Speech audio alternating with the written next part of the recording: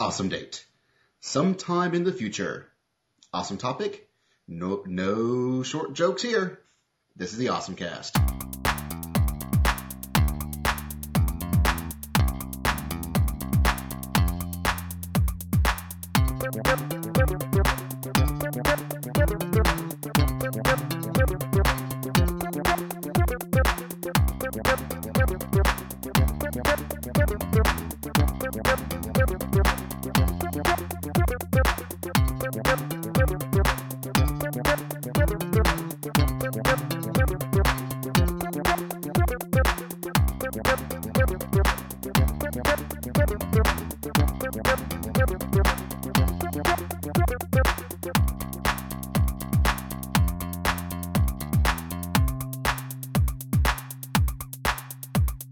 Hi, folks, and welcome to the OSMcast. I'm Basil. I'm Kevin. And joining us via the internet, this is Daryl Surratt of the Anime World Order podcast that hasn't released a new episode in a while because we're trying to think of something good to put out, something momentous, and nothing comes to mind. Well, you should work on momentumizing your prospects. Maybe you should pick something that's not momentous, but just pretend that it's momentous. I think that's going to be what's actually going to happen. Awesome. Excellent. Well, when we record this, while we're recording this in mid-August, this is actually be coming out near the later half of September, which is the same period of time that Anime Week in Atlanta is going on. And I know that the both of us here are going to have panels, and so I figured it would make sense to pimp what we got, so that if you happen to be hearing this and going, oh wait, I'm going to Anime Week in Atlanta. Because you should be. You should know what you're getting yourself into. So, what are my panels? Before this record, I said, oh, I know what panels I'm doing. Now I have to remember what they are. Do you? Gonna Guy? Yeah, we're doing Gonna Guy. We're doing Gonna Guy at a Glance, which is sort of an overview of the skimming of all of Gonna Guy's works, at least most of the heavy hitters. It's going to be kind of interesting because the previous two cons I've been able to put this on, I got a lot of people who didn't know who Gonna Guy was, but still showed up to the panel anyways. And they were very enlightened. Which is interesting, because usually when you do panels like this, if people have no idea what it is, they just don't show up. Yeah, I know. It's crazy. Or what has also happened is that, at least at MTAC, we have people who knew one of Gonna Guy's things, like they might know Mazinger or they might know Cutie Honey, but they didn't know the rest of it. And so for them, they're like, oh, wow, there's a lot more to this guy than I thought, which is what I'm actually hoping for AWA. That and a bunch of people who probably know way more about the guy than I do, but I'll roll with that. Well, it is the old school crowd convention, but it'll be fun. I don't know, I know that one because I'm going to be on that one, but See, the other two that I'm doing is the English Jamboree, which I'm doing with Drew Sutton of Akihabara Renditions, which are going, well, we kind of want to do a clip show somewhere, but all the good ideas have already been taken. What's left? And we came up with English, and it's worked out really well so far. And then finally, it's my Getting Your Anime Groove Back panel, which is the whole idea is I'm going to show you some anime that if you've been thinking about getting out of anime, these are some things that might get you back into anime, where I'm going to show the first 12 minutes of Red Line and who knows what else. Why 12 minutes and not 8? Usually, like, the thing that they gave away, wasn't it just the whole part before the actual opening part where it says Red Line is the title, and you can just call it a day, cut it right there? That's 12 minutes. That's 12 minutes? That's 12 minutes. Ah, I thought it was 8. No, it's 12 minutes. I know this because I just watched Red Line yesterday, and I timed it. Yeah, you're planning this out already. I'll probably also be going with Michiko Ihachin, Future Boy Conan, Princess Jellyfish, Tomoyokai Zakuro, and a couple other things. I'm not quite sure what yet, but those previous ones has gotten responses from everyone I've shown them to at all the conventions I've shown this at. So I figured they're a pretty good suite of things to show off for AWA. And those are my three. And Kevin just has the one. That's mine. Yeah, I'm riding on the Gonna Guy train. It's a good train to ride. It is. So what you got, Daryl? Oh, man, I honestly am not even certain. I think I am doing, I'm almost certain I'm doing a panel Doom one more time Saturday night, wasting everybody's time. We're going to find out who's going to win in the, epic struggle between cats versus dogs. I know we've got like a lot of strong supporters for dog, a lot of strong supporters for cats, especially, in anime circles and their Neko affinities. But we will settle the debate once and for all, cats versus dogs, as well as various other things like what to do if you find yourself a geek who draws comic books all day in school, what's it take to be cool. We're going to learn that.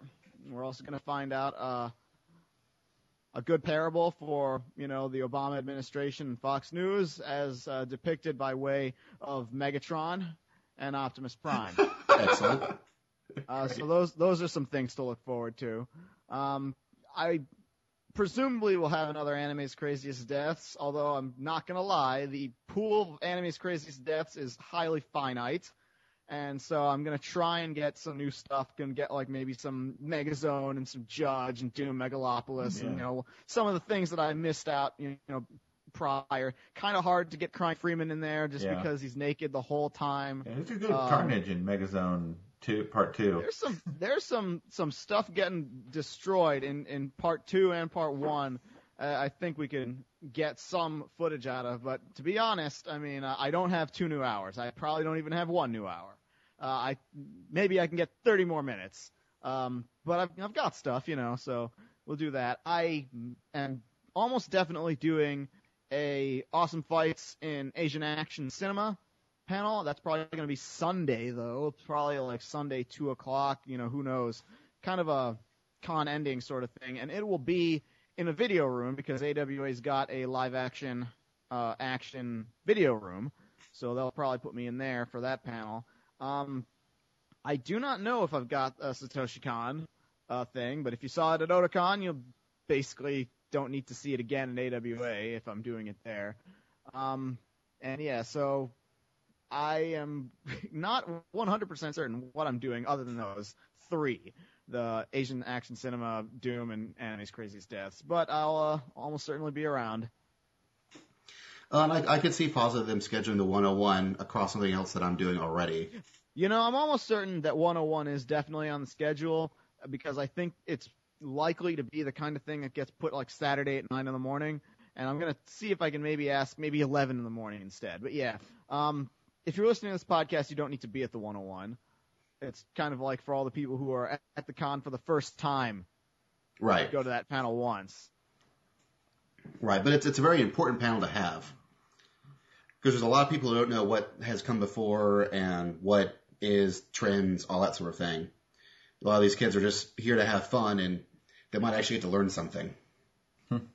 I always try to make it an accidental learning something, except Anime 101, you kind of force them to learn something, and so it's not as enjoyable. When you do Anime's Craziest Deaths, you indirectly teach people that these cartoons exist that they never would have seen otherwise.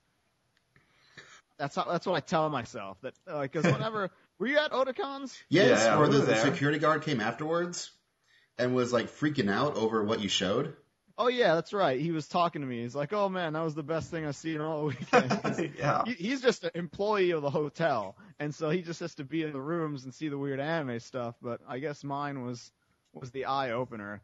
But yeah, I think the thing where I would ask people, it's like, who has no idea what they're seeing right now? Who has never seen this cartoon? And most everybody would raise their hand. The thing that people had seen the most was Akira. You think about that. A lot of people haven't seen Akira, except at Anime's Craziest Deaths, where most people had seen Akira. Right. Yeah, I was surprised. Yeah, there's a lot of stuff I was surprised people raising their hands for that they hadn't seen. But sadly, I'm not, as a lot of the kids who got into anime now got in on the late 90s, and unfortunately all that stuff that had the really good deaths were before then. I don't think they got in on the late 90s. I think they got in the early 2000s. I think once you start getting earlier than Cartoon Network Gundam Wing, that's when it's like, oh, wow, there's all this stuff that we don't know about. Like, I don't even have Ninja Scroll in Anime's Craziest Deaths, if you think about it. And you could get a ton out of that one alone. That's true. And actually, I was thinking early 2000s, not late 90s. It just goes to show you how easy time slips when you're not thinking about it. Right. When you start thinking of 10-year veterans of anime cons, it's like you think, oh yeah, people who've been at it since the 1990s. No, wait. No, that would be after Cartoon Network at this point. And Now whippersnappers. it's at the point that they're never now seen it's at the just point. enough star. We're at the point now, because Cartoon Network isn't doing Toonami and anime stuff anymore. Now you're kind of getting up there, if you remember, when Cartoon Network used to show anime on Toonami. Oh yeah, like, one of the biggest, draws I've ever seen for a panel is always the R.I.P. to Toonami panel. Because, you'll just get all those kids who do barely remember it, or or have heard other people talk about Toonami. Mm-hmm. And for them, that's just a force as anything else in anime. Like, I'm always very surprised. I didn't really watch Toonami growing up, but I knew it was there.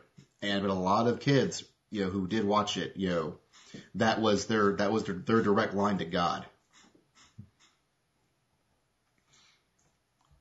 So, I guess we shall move on to the moments of awesome.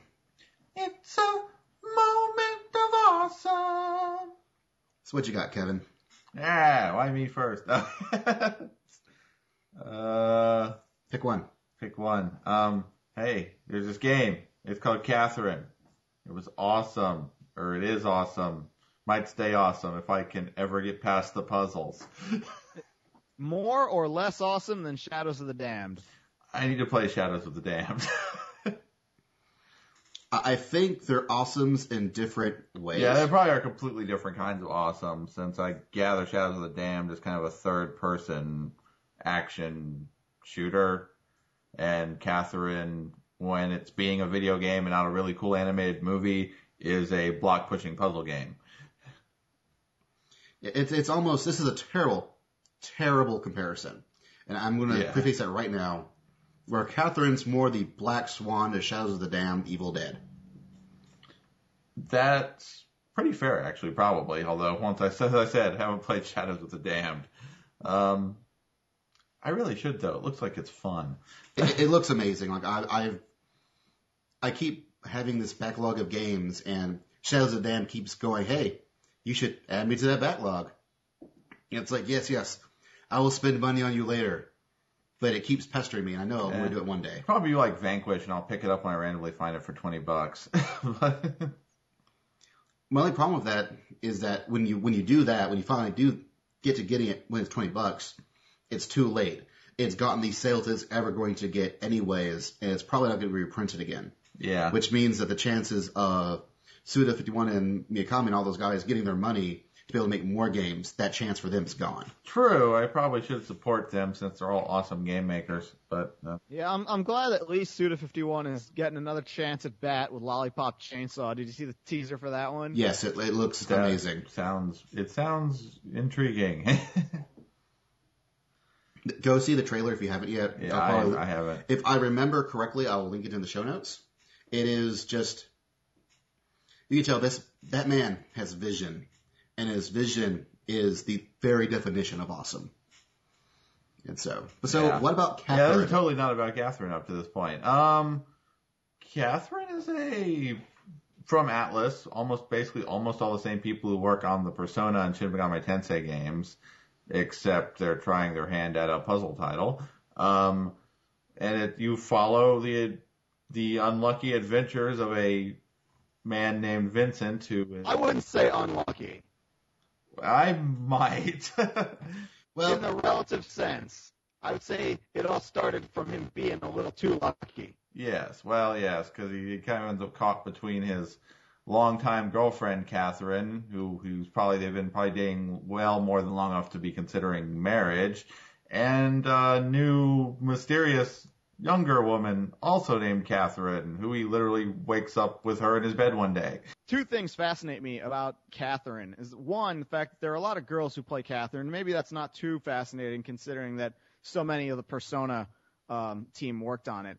But two is that almost everyone playing it, guys and girls alike, are choosing the other woman Catherine who's cheating on you as opposed to, your girlfriend Catherine. What does this say about us as people? Well, I can... That we like the one wearing fewer clothes. Well, I can tell you that, honestly, neither of the two Catherines or Vincent are that likable of people. And that the Catherine with the K, the girlfriend Catherine, is really, really, really highly controlling. and the other girl is just very freewheeling. So maybe it's just guys like loose women. I don't know. Even though the freewheeling girl is also very against the whole idea of cheating. So yeah. I don't know. I've been kind of answering questions in the game that they seemed right at the time, and somehow I'm floating right in the middle of the little law, order, or chaos morality board thing. Yeah, I have noticed that it's really kind of weird when I'm choosing answers that I think will be the more lawful or blue side. And in fact, it just makes it worse. It just makes it worse. Which is an accurate portrayal of relationships. No, but yes, and even more so when I let my girlfriend, do it. She gets it right almost every time. Like, that's what got me. And I was like, wow, women, god damn it. So what's been awesome in your neck of the woods, Daryl? Well, I have taken the plunge and I have gotten myself a e-reader device, a tablet e-reader device, a Nook Color, the Barnes & Noble one, not the Kindle, not any of the other ones, but I did not get it to read books with. No, I got it because you can modify this thing and it becomes an Android tablet.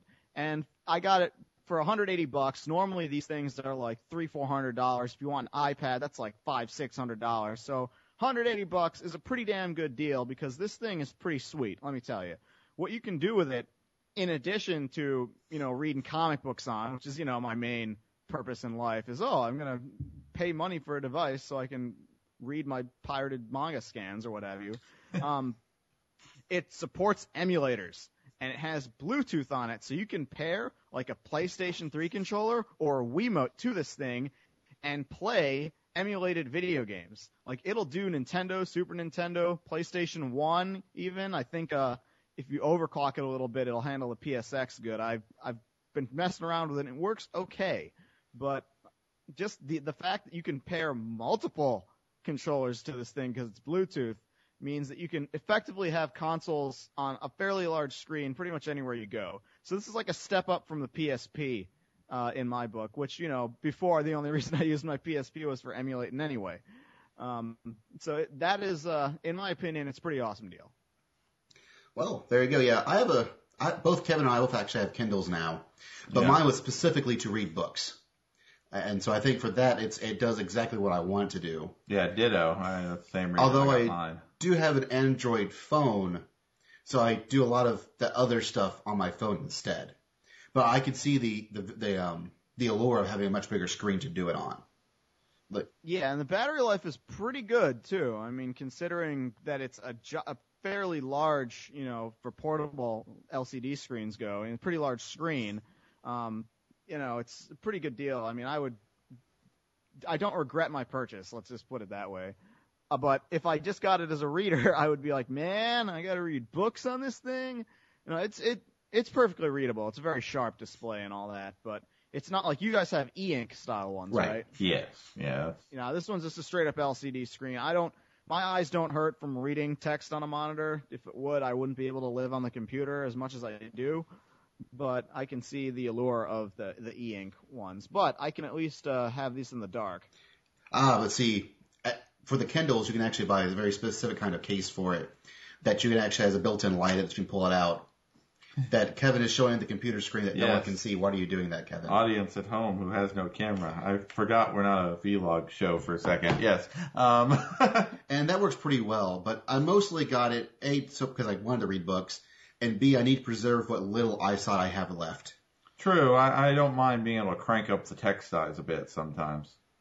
I think cases are like the biggest racket in the world as far as these things go. I mean, you go and you look in the official store and everything is like really expensive. And it's like, oh, okay, I'll get a cheap one on eBay or something, right? But you go and everything they've got kind of sucks. And you're like, man, it's going to be like a miracle if I can get like a decent one for under $50. But I think I found one. Of course, unfortunately, it ships from England, from the original manufacturer, so I won't know if it's any good until I get it in 2 weeks. It's like where I had to order a Japanese PSP case just to find one with a belt loop attachment.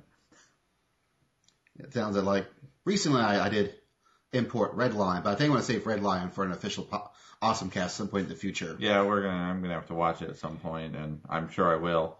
But actually, I want to talk about two films. One more because I actually want to talk about the other one. I feel is something I would like to. I have some reservations of people's reception of it.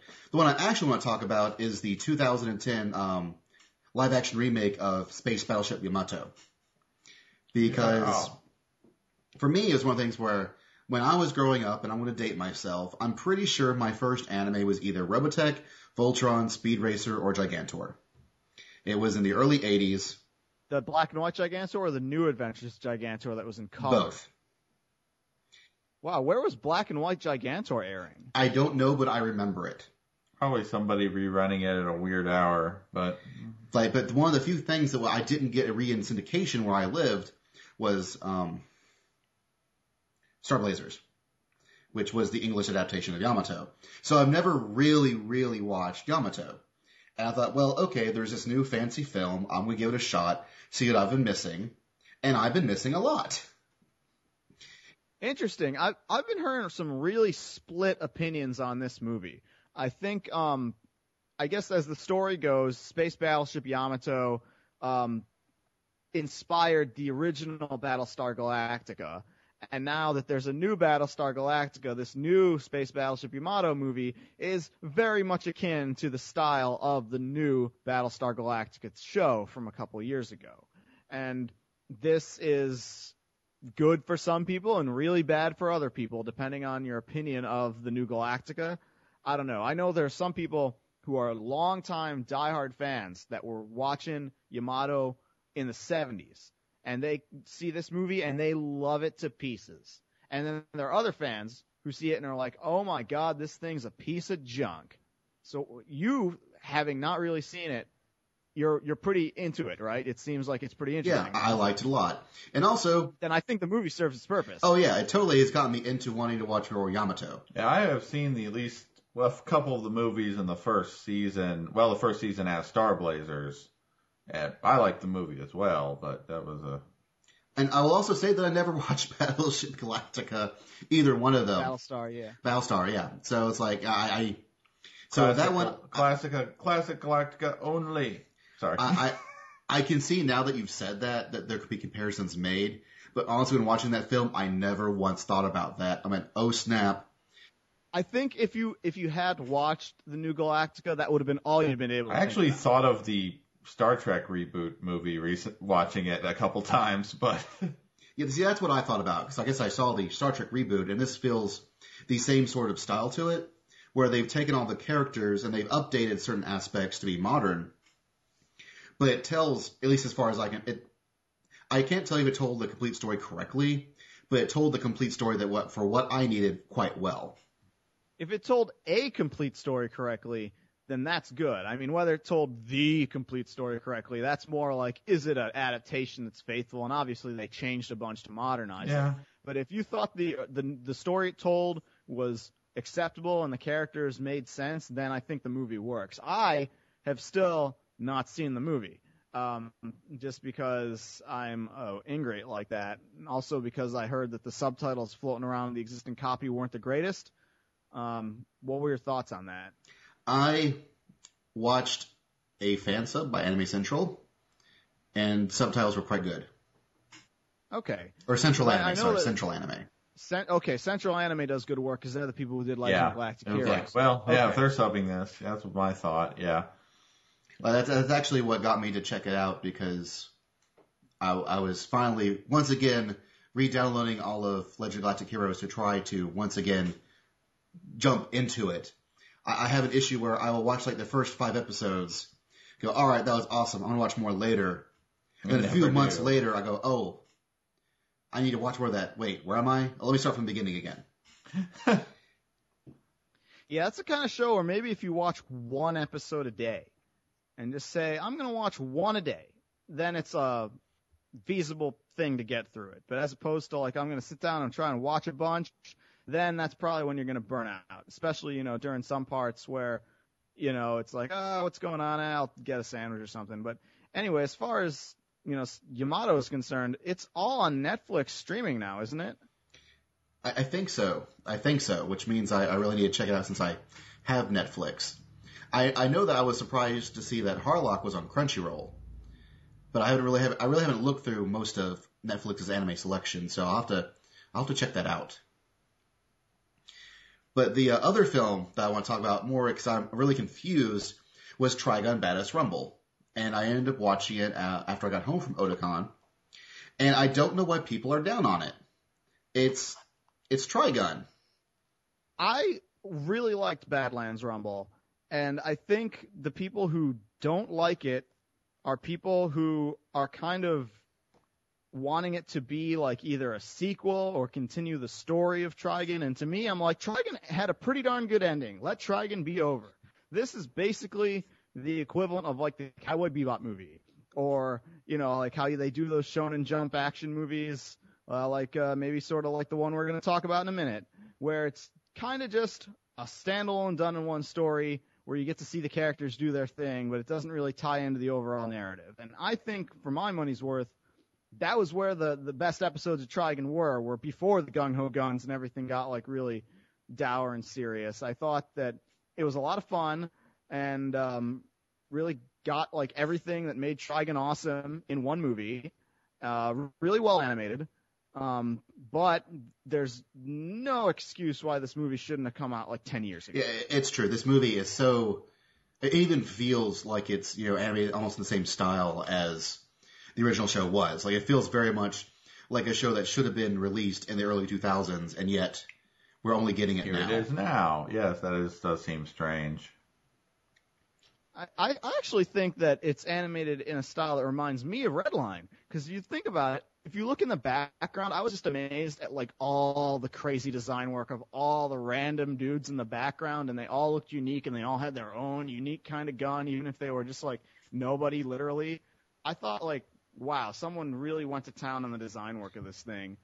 And for the TV show, I always had like another hang up with it, where they had some episodes that were just amazing looking and other ones that just looked kind of cheap as hell. And Badlands Rumble, you know, it's beautiful to look at, you know, throughout. They really went above and beyond. I just kind of think the boat has largely sailed on Trigun. Trigun is now one of those things that's like, wow, people were little kids when they were watching Trigun. Yeah. Or they were really big into anime when Trigun was out, and it's been so long since Trigun ended that they're no longer anime fans anymore. They may not even know it exists. That is true. I have actually run into coworkers who remember Trigun and don't watch anime. But, Dale, you did figure out my conniving and cunning plan where I was going to use the talk of Trigun to segue into Full Metal.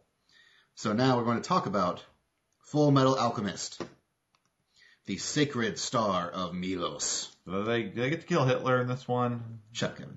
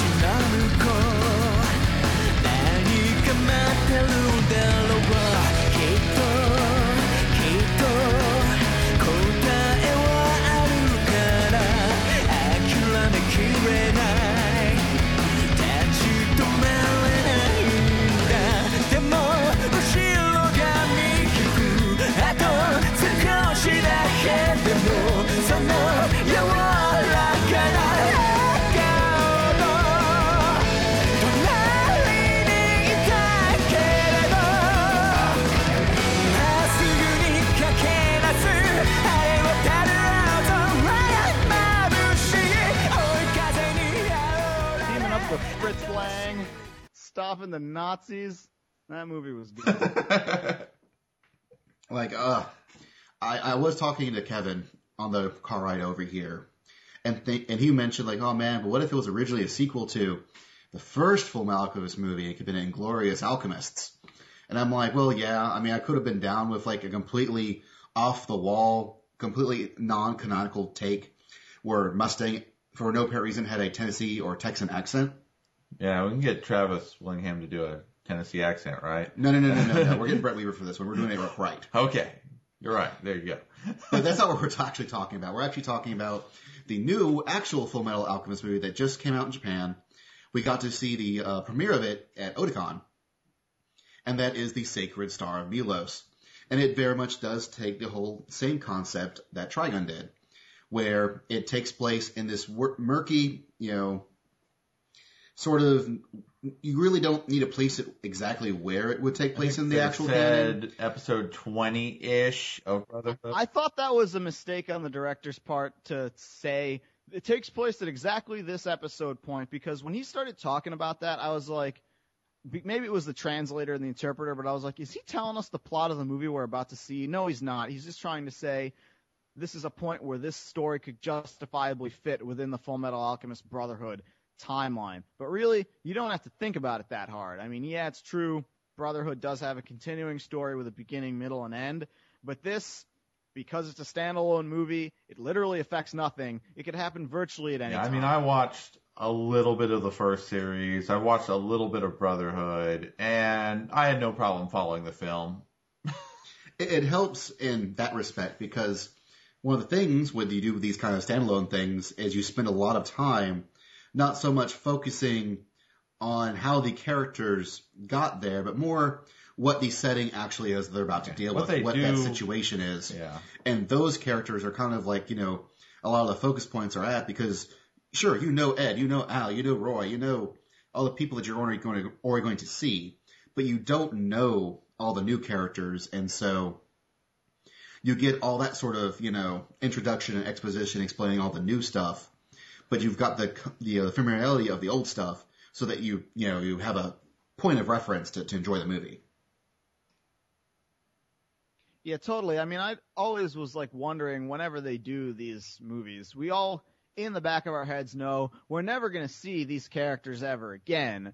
We kind of just want to see the people who brought us to the dance. And, different movies do a different job of balancing those two things. And I think this movie, I really felt that they kind of only had two characters from the show that really needed to be there, and everybody else was completely superfluous as far as recurring cast members go. A lot of the focus was spent on like the new cast that they developed for the story. I don't necessarily dislike that, but I can understand, like, if you're a hardcore fan of Fullmetal Alchemist, you might be a little ticked off that your favorite character wasn't really in this movie that much. True. And if you're looking for any burning questions you had to be answered, they're not here. But it's not going to be found here. It's not. Well, I mean, but they pretty much solve all the really burning questions in the actual show and manga. Yes. Like, this is very much about, the situation they're currently in. Although, yeah, I did feel that they could have, possibly introduced some of the other, minor characters and a little better that's from the original actual series. Yeah. I think there was some room near the end of the film where you could have had a few characters. You could have had some guys show up and cut loose in the finale of the movie, I thought. But, like, it was interesting to see Fullmetal Alchemist in this setting at Otakon. Because Otakon, there's 31,000 people at the convention. At least 2,000 or 3,000 people showed up for the showing that we made it to. It was so many people that it filled up that big room, and they had to do a second showing the next day to try and get as many people as possible. And the same thing happened to Trigun, by the way. But the reaction of the crowd, like, before the show started and during the movie, was almost eye-opening to me. I say almost. It's like it was a surprise, but it wasn't a surprise. Like, the line to get in was virtually impossible. Like, we had press badges. That was the only way we were getting through that door. Yeah. And you were there next to me the whole time. And I remember we were at the front, at the very front of the line. And, the line suddenly started to, like, just sing, like, Journey and, like, a bunch of crap. And I was like, man, this is terrible. I'm going to give up my spot in line so I don't have to listen to this junk anymore. But I don't know. Did Journey become, like, a super meme suddenly? Like, I don't know if it was that popular. I mean, I guess it was like karaoke jerk song of choice forever, but it seems like it's really taken off in recent, I don't know, months or years. Or am I just imagining that? No, because I know, at least not this year, but last year at our local con, my roommate and our producer of the show, DJ Inabito, is the DJ. And both, I think last year, I think this year as well, he got requests for the finale to be a Journey song. You know what I bet it is? I bet it's Glee. Glee could be it. I don't know. I don't watch Glee. Yeah. I've never seen Glee, but I would bet money that they must have done that song on Glee. Probably. Like, I've never seen it, but that's like the only thing that can jump into my mind is like, why is suddenly everybody knowing about Journey? Yeah, the problem is singing that song really bad. The problem with basically everyone I know who's ever been actually involved in high school music department, we hate Glee. I wonder if maybe it was also possibly Guitar Hero Rock Band? Possibly. It could be that too, since I'm sure it's in those games as well. But anyway, the reaction of the crowd for this movie was like, if you ever wondered like what the heart of Moe is, you could see it from being in this movie, because what were the reactions to the crowd? The strongest reactions were just when the character they were familiar with showed up and was on screen. Yeah. Not doing anything. Not like they did something cool or whatever, just there they are. Look at Ellen Ed. Yay! Enormous reaction, for the first time. And not even the first time someone showed up. The first time it was a close-up of them. There could be shots of them walking in the distance and talking and they're like, oh, whatever. But once the camera zoomed in, it was a close-up of the face. Then the crowd goes wild. And I was like, this is like the heart of anime fandom. You just need to go to any AMV competition and see like, those AMVs that are cut to just like show the face shots of like the characters people love and see that reaction. I'm like, man, don't people understand that what makes characters great? There's not like some intrinsic thing that says Edward Elric is awesome. It's the stuff that Ed Elric does that's awesome. It's true. I don't know. I guess maybe I'm out of it.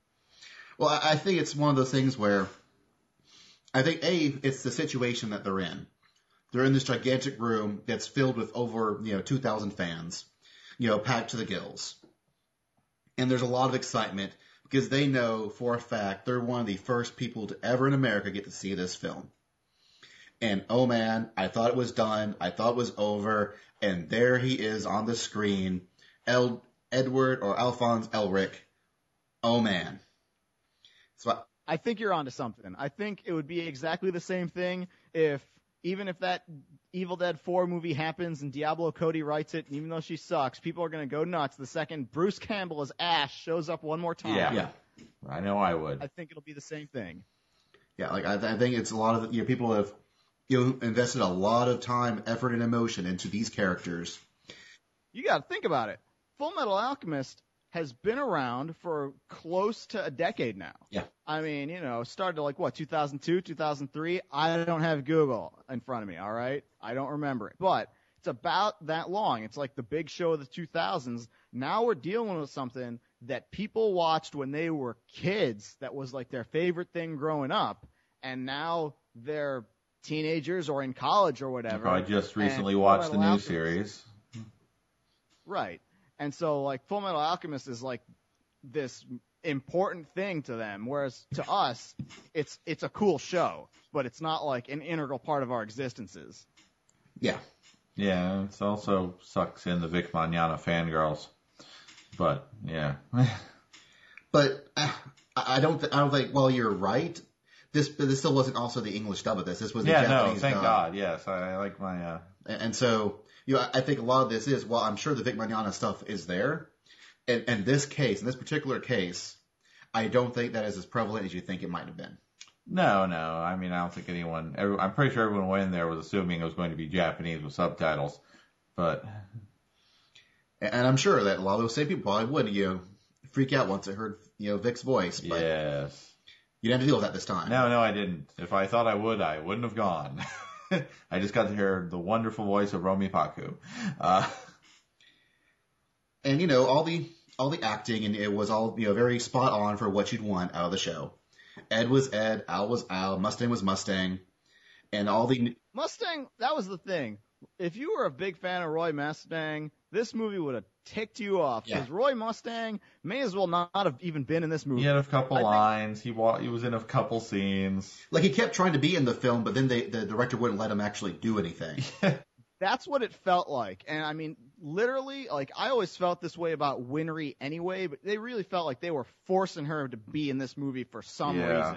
Yeah. And throughout all of Fullmetal Alchemist, I always felt like, okay, they're just coming up with a contrivance to keep Winry in the story. The movie somehow managed to even give, like, Ryza one cool scene, yet none for Roy. Riza, that's right. Yeah, Riza Hawkeye at least gets one thing to do against, a guy who we're not supposed to like because he's got a haircut like a jerk, which is good enough for me, I guess.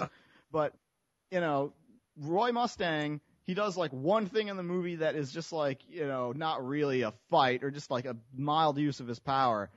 I think like the worst was like, my favorite character is Armstrong. Yes. Armstrong shows up in one scene, just say, "Hey, you got a letter, guys." And it's like, and that's and it. The crowd went wild. Well, yeah, I was like, yeah, that's what we're talking about. The business is about to pick up, by God. But no, it was just like, there he is, all right. And, he's not showing up ever again in this movie, is he? And no, he did not. Yeah, that was the Armstrongs are probably my favorite characters in the show too. And so that was, for me, it was my one real disappointment of the movie was that, Armstrong was barely a blink. I think it's more like the fact that he just showed up a little bit is worse than if he hadn't even been there, period. Because it's sort of acknowledging, yep, I'm here, I'm a cool character, guys, but I'm sure not appearing in this film. Sorry. Yeah, he felt more like, they knew they had to mark him off on the checklist, but they didn't want to actually put him in the film.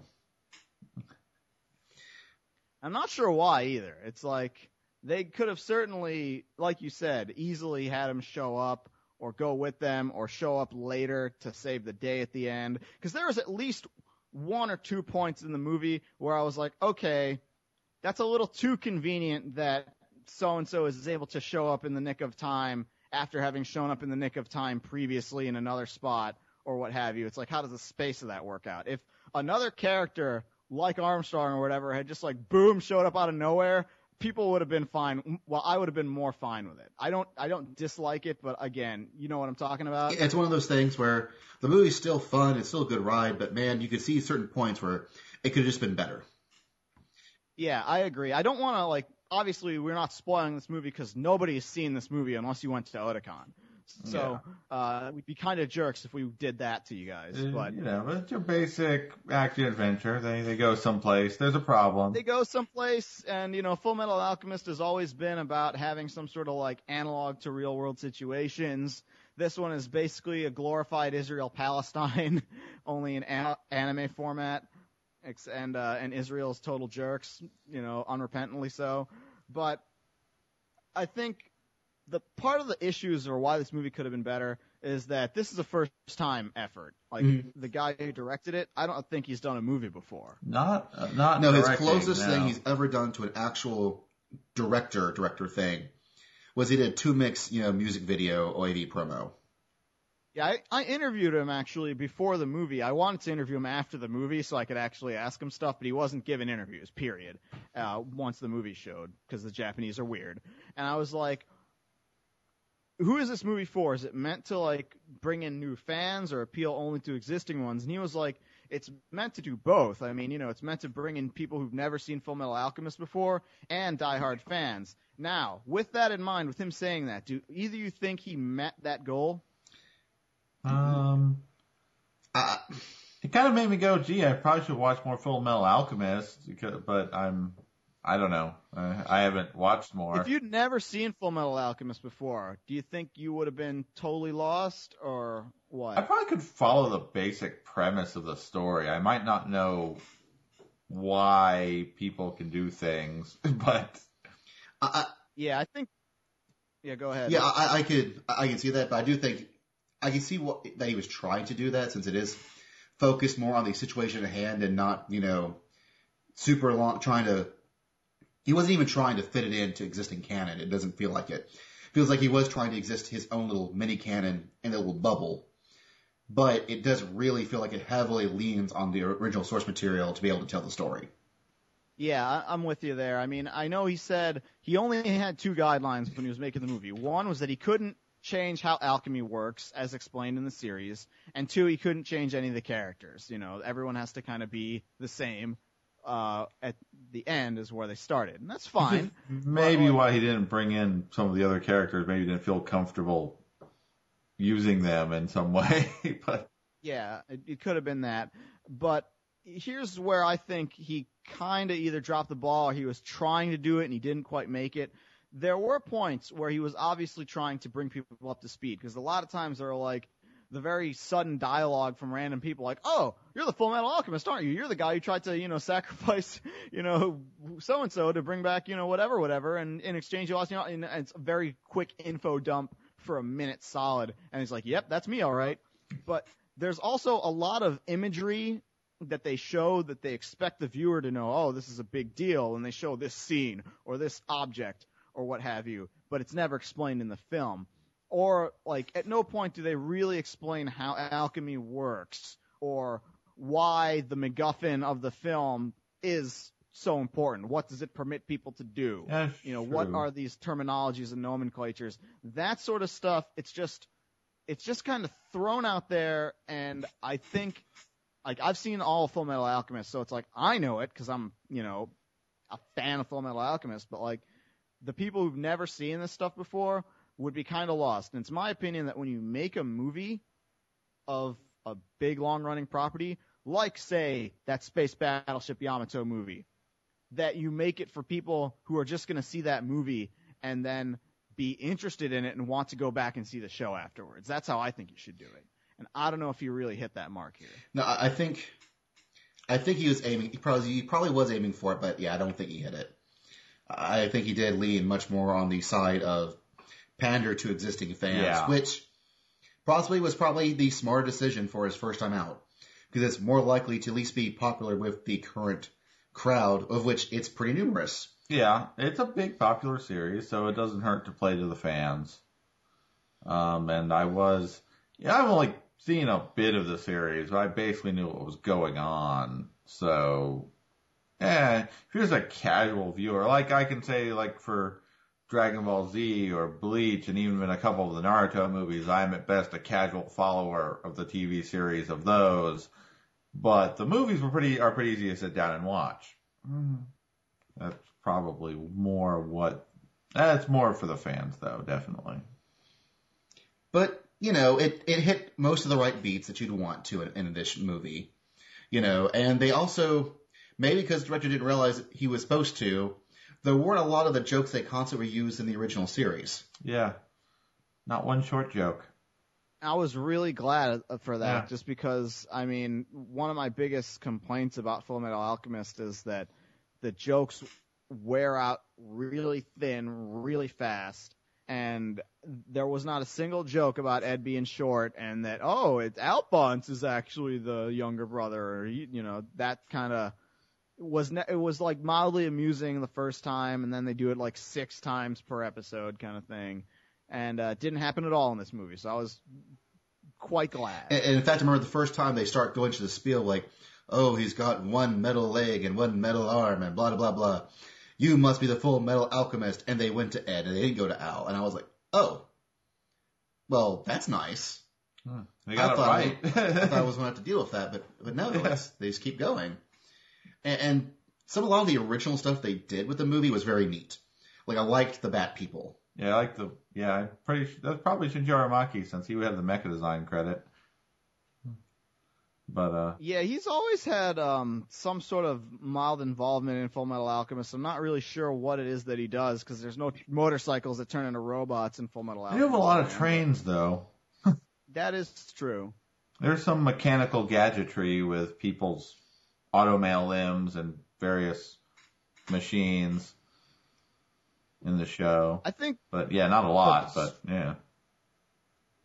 I think the strongest part of this movie, and this was already a strong point of Fullmetal Alchemist and Fullmetal Alchemist Brotherhood, was the animation quality and the action scenes. Oh yeah. The action scenes were definitely like the highlights of the film. Just getting able to watch Ed and Al and everybody else who could cut loose. They do cut loose, and it is just amazing to watch. Definitely. Very well animated, very dynamic. I thought they were really innovative. I thought, in Fullmetal Alchemist, like a show like that, it's easy to get drawn into like that sort of DBZ style fighting, and they don't really go that route. They do keep it unique and interesting and have like innovative uses of their powers and abilities. And I like that, no two action scenes were quite the same. Yeah, and I noticed that with the director, a lot of the stuff that he has worked on, he's worked on as the animation director. And that probably helped out a lot because you know what's going to look good when animated, and it really does show off in the fighting scenes. I'm pretty sure the screenplay writer didn't really write the action scenes because his previous films he worked on were Doraemon. And I may be wrong, maybe Doraemon's filled with action, balls-to-the-wall action, but... Not the Doraemon I've seen, but that's a... But definitely the fight scenes were good. And they kept them at a pretty decent clip where you would get an awesome fight scene, then you would get some exposition, but before you got really bored with the exposition, they would throw another fight scene or another action scene. Another action sequence just to keep things they were spaced well enough to keep things interesting, but it wasn't all action either. That wears you out just as much sometimes. I think the finale was kind of all action. They're like, oh man, I got to wrap this up, but I got to get all these action scenes in. And so it was like, boom, one after the other after the other. And I'm fine with that because I'm a jerk who likes, Michael Bay Transformers movies, but I can see how it could wear people thin. I mean, it doesn't get any more shonen than people fighting while screaming their life philosophies at each other, and that's what goes down in Fullmetal Alchemist, Sacred Star of Milos. But you know what? That happened in the show too. So people who dock this movie for that, it's like, dude, it's Fullmetal Alchemist. It's all about, I believe in the power of so and so. Your beliefs are a sham. As you're kicking, punching the crap out of each other. And man, this film, not to spoil any particular scenes, but this film is a bit more violent than I was expecting out of a Full Metal movie. Definitely. Yeah, likewise near the end. In fact, I even say it's kind of the start of a lot of the major action towards the film. It really starts off with some very unexpected gore. Yeah, I mean, Fullmetal Alchemist had some violent moments in it, and there were some parts where there was killing, but this is like a dismemberment sort of movie. But it kind of saved it till near the end, though. I mean, there was a little bit, but... I think there's a lot more collateral damage in this movie than you think about, and that's one of the things that interested me about the movie was in some of those big super-duper action sequences where it's like, oh man, stuff's going down, people are getting killed in the background and stuff. Even though people aren't important to the setting of the film to the plot of the film, internally to the setting, they matter. It's like there's scenes where, people are suddenly... burying all the people who got killed during that last super alchemy fight. And, it's like makes it seem like the world is real. Yeah. Because there's so many anime where, if the 80 police get murdered, like 30 people at a time, and like 30 helicopters blow up, and nobody cares because, hey, those guys were wearing helmets. No, these are like, actual, quote unquote people. And this is actually a society where somebody could conceivably, mourn the loss of random innocent bystander number 3 who has no lines. And, they actually, they show you some of these things, and it actually does affect Ed. And, of course, it doesn't have any lasting, effect on him, but it's one of the things I think that it's one of those situations that reinforces what Ed already believes and what Ed already wants to do. And so it does a good reinforcement of the character who already exists. So, and any other thoughts about Milos? Bat people. Well, bat suits. They were cool. Yeah, I don't know. Nothing that isn't decidedly spoilerish.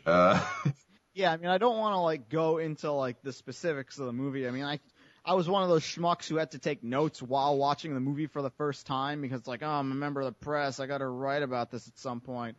And, again, it's been a while now, and it's kind of hard to keep some of the details in place. It's like I've got my notepad where I just wrote down the names of the cast, where I was like, oh, okay, yes, now I remember. But, yeah, if I didn't do that, I would have a hard time remembering this movie right now. Unfortunately, a lot of the stuff I wrote down is, pertaining to the plot of the movie and, the setup of the movie. And, the payoffs, I do remember them well, but I don't want to give that away. Right. Well, Kevin and I was able to stick around for the Q&A afterwards, and it was kind of interesting to hear people ask him questions. A lot of it was a lot of his answers were, well, you had to talk to the person in charge of that. Well, actually... Yeah, like he didn't write the movie. Yeah. Like he did mention some things like the Table City, the city that it more or less takes place in. He sort of based it on Spain, whereas everything else he sort of just pulled it out of his brain at random points. And I did like someone asked, why was the film made? And the gist was the producers wanted to make a movie. And if people wanted another movie, buy the existing movie so they know to make another movie. Yeah. Although my favorite point was when one silly fan decided to ask his question in really badly done broken Japanese. Those are always the worst ever. And what was worse was that the translator went, okay, that didn't make any sense. Can you please rephrase that in English? The guy couldn't even do that. Yeah. It took another fan to, I'm not sure if they even lost their place in line to do it, but they had to figure out what the fan was initially trying to say, then reinterpret that in English. His English speaking needed an English interpreter. You want to talk about the least enforced rule at an anime convention? The Otakon rules said, if you have a question for somebody, write it down first. Did you see a single person do that at any point during this convention? Nope. Yeah, no, I didn't. And yet, you see it happen time and time again, that people wait in line for a while, and then when they get in the microphone, they don't actually know what they want to ask, so they just start talking and kind of just keeping their mouth running while they think of a question in their head, and it kind of comes out not making any sense. I think that's kind of what happens here, but the Japanese guy was just like, I'm going to impress you so much. I know Japanese. I took my one semester in community college. I'm going to break this out. Yeah, I believe the translator said something to the effect of, would you mind saying that in English so all of us can hear what you wanted to say? Yeah, try to make it real diplomatic. And the question I'm asking was, why does all the plots revolve around the Philosopher's Stone? And the director was like, because it's such a great story, which got a huge applause from everyone in the room. Where my response went, because that's kind of the primary points of the entire show. That is the driving thing of Fullmetal Alchemist, and that is one of those things that never really gets sufficiently explained in this film, even though it's very important to what happens in the film. Of course, I don't know if you've ever read or seen another story involving alchemy or even the first Harry Potter movie. That was the Sorcerer's Stone in America. Well, yeah, but we were wrong. So you might know what the Philosopher's Stone is. And the other question was when someone did ask, why wasn't there more Roy? The director the translator sounded very sheepish, and I think so did the director, where the response was the Japanese fans were also mad about that. Yeah, that seems like the biggest no-brainer as far as like what drives this fandom. Like, who are the most popular characters? Ed, Roy, Alphonse would be in the top, 3 or 5 as well, just by virtue of being the main character. But I mean, how do you overlook that? I mean, I could understand not quite getting how big Armstrong is in terms of his popularity, even though that's kind of ridiculous too. But Roy, I mean, the Fujoshi alone. Yes, and just look at the fan art and fan fiction. Right. You just need to take one look at your fan base and figure out that people like Roy Mustang. And he's sure not appearing in this film, particularly.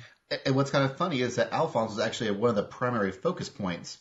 Quite possibly the primary focus point of all the main characters. Yeah, he was really important in this movie. I mean, not to say he's not unimportant the rest of the time, but this movie really liked Al. I don't mind that, just because I think Al needs some more screen time in general. Yes.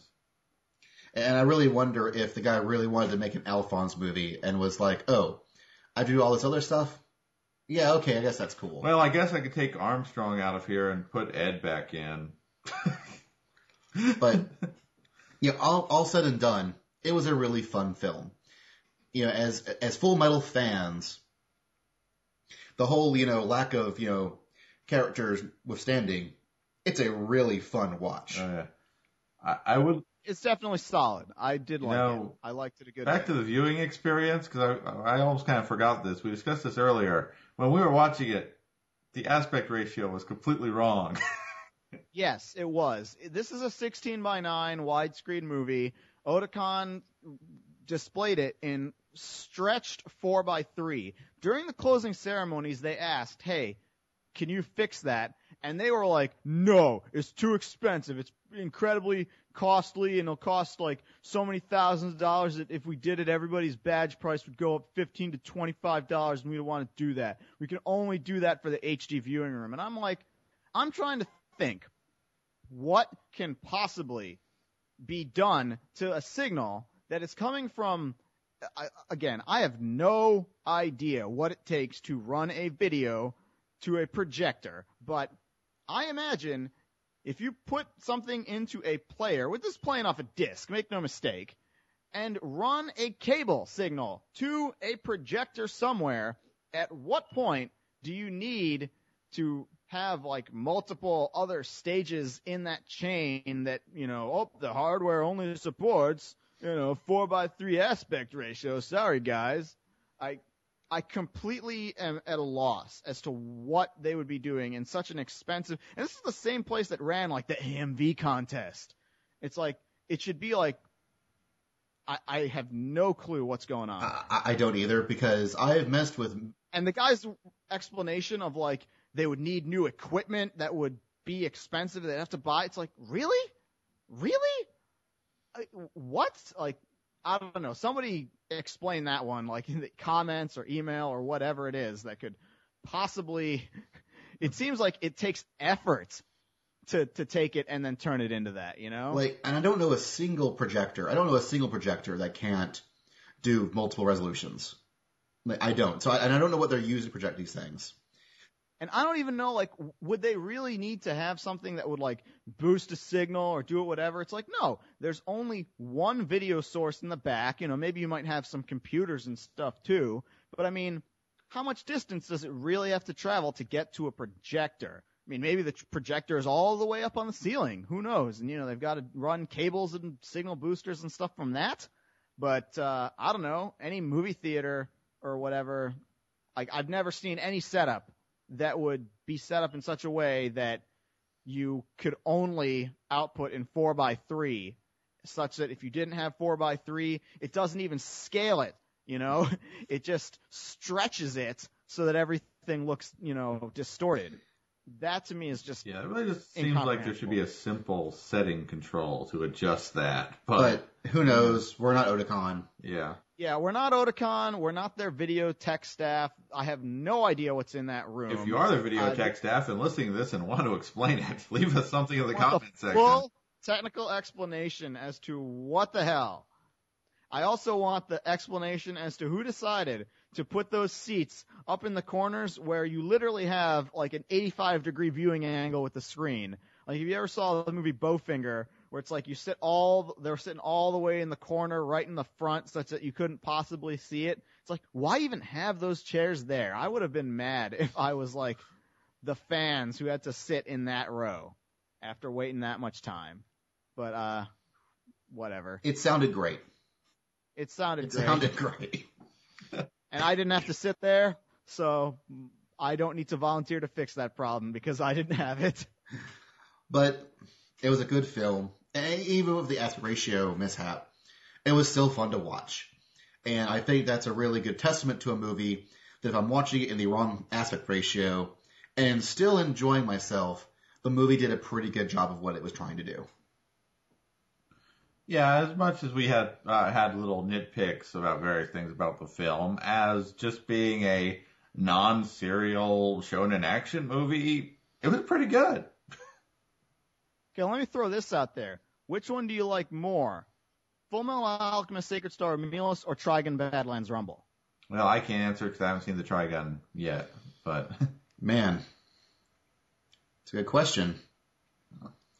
A little voice in my heart says Trigun, even though I haven't seen it, because I was more of a Trigun fan than I was ever a Fullmetal Alchemist fan. I'm much more of a Full Metal fan than I ever was a Trigun fan. Like, I liked the beginning of Trigun. I didn't really like the ending of Trigun. But I think But the movie was more like the beginning of Trigun. Well, yes. And so part of me wants to say I think I might have liked the Trigun movie more. But then I'm thinking that there were certain aspects of the Fullmetal Alchemist movie I liked more. But again, yeah, because the Fullmetal Alchemist movie is a billion times more violent than Trigun movie. Yeah. Just because Trigun is Trigun.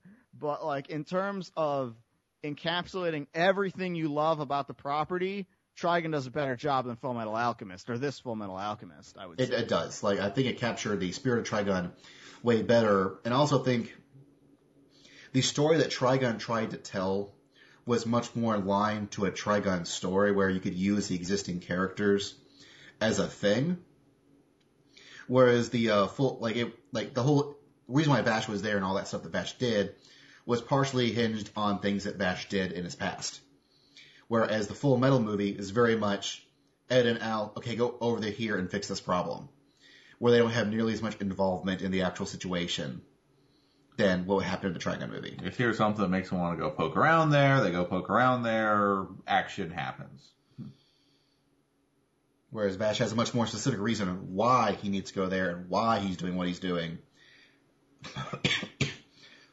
Yeah, I know, like, the director, as part of his speech, is like saying, oh, it takes place here, is to sort of justify why they go out there, because, oh, they might find a clue to, solving the mystery. But really, they just go there because they're told to go there, and that's that. That worked for me, yeah. But yeah, in that respect, I do think, overall, Trigun was the better film. I also think that you probably watch Trigun and get the beats a little bit more, understand what's going on a little bit easier than you would, because it might help that at first glance, Vash is a little bit simpler of a character, where, Vash can be hunky-dory and kind of goofy, but he's actually some sort of secret kind of badass.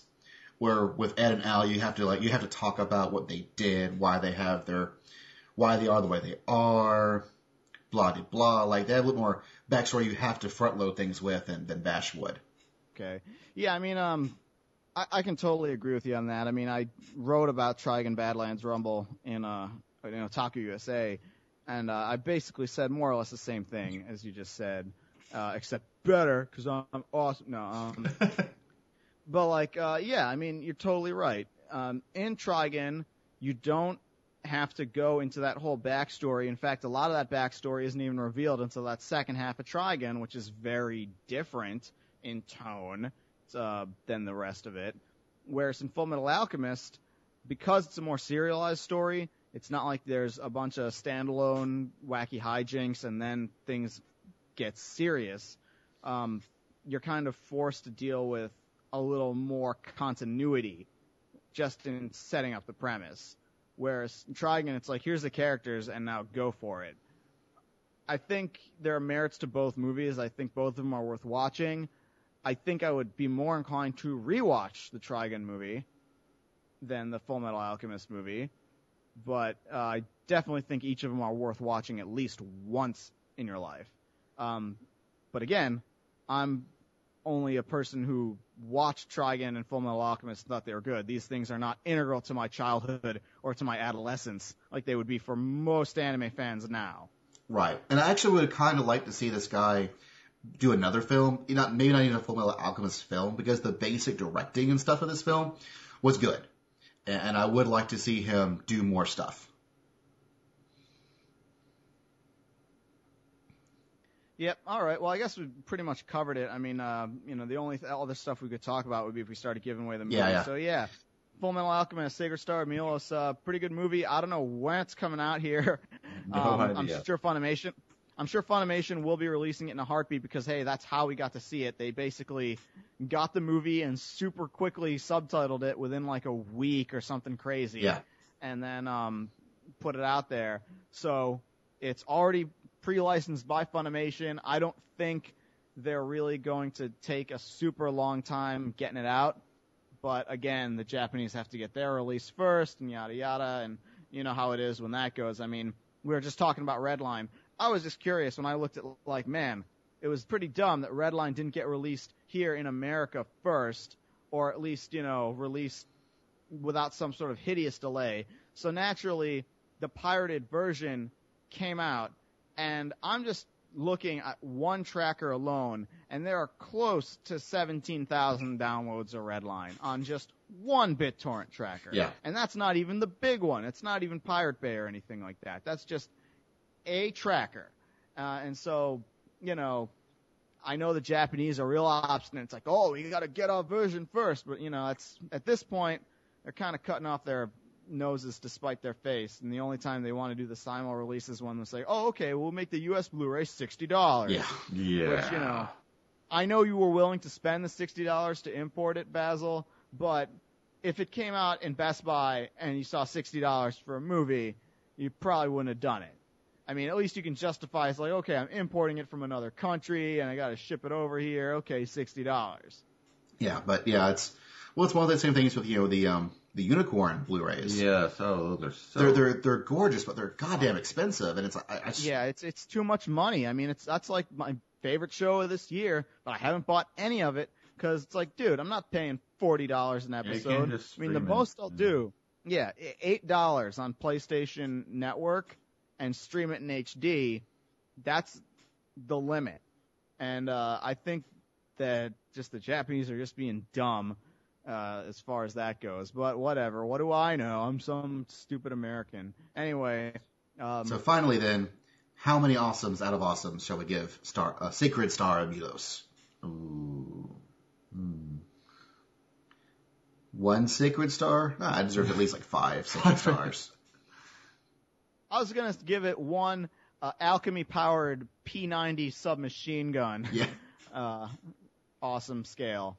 Because, man, when they busted out those P90s that are powered by alchemy, that was good stuff. That's not a spoiler. That's just a random background detail I observed. Yeah, it was awesome. I'm having trouble with a witty comment that's not spoilerific. Of awesome. Well then, I will take that instead. Thanks for coming on, Daryl.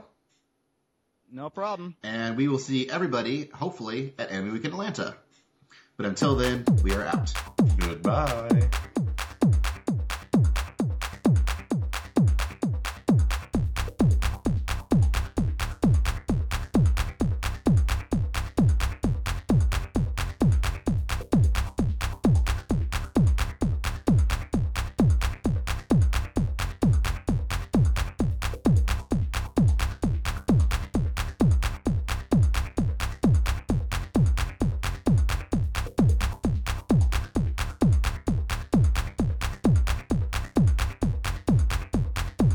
To 8:20. That's not right.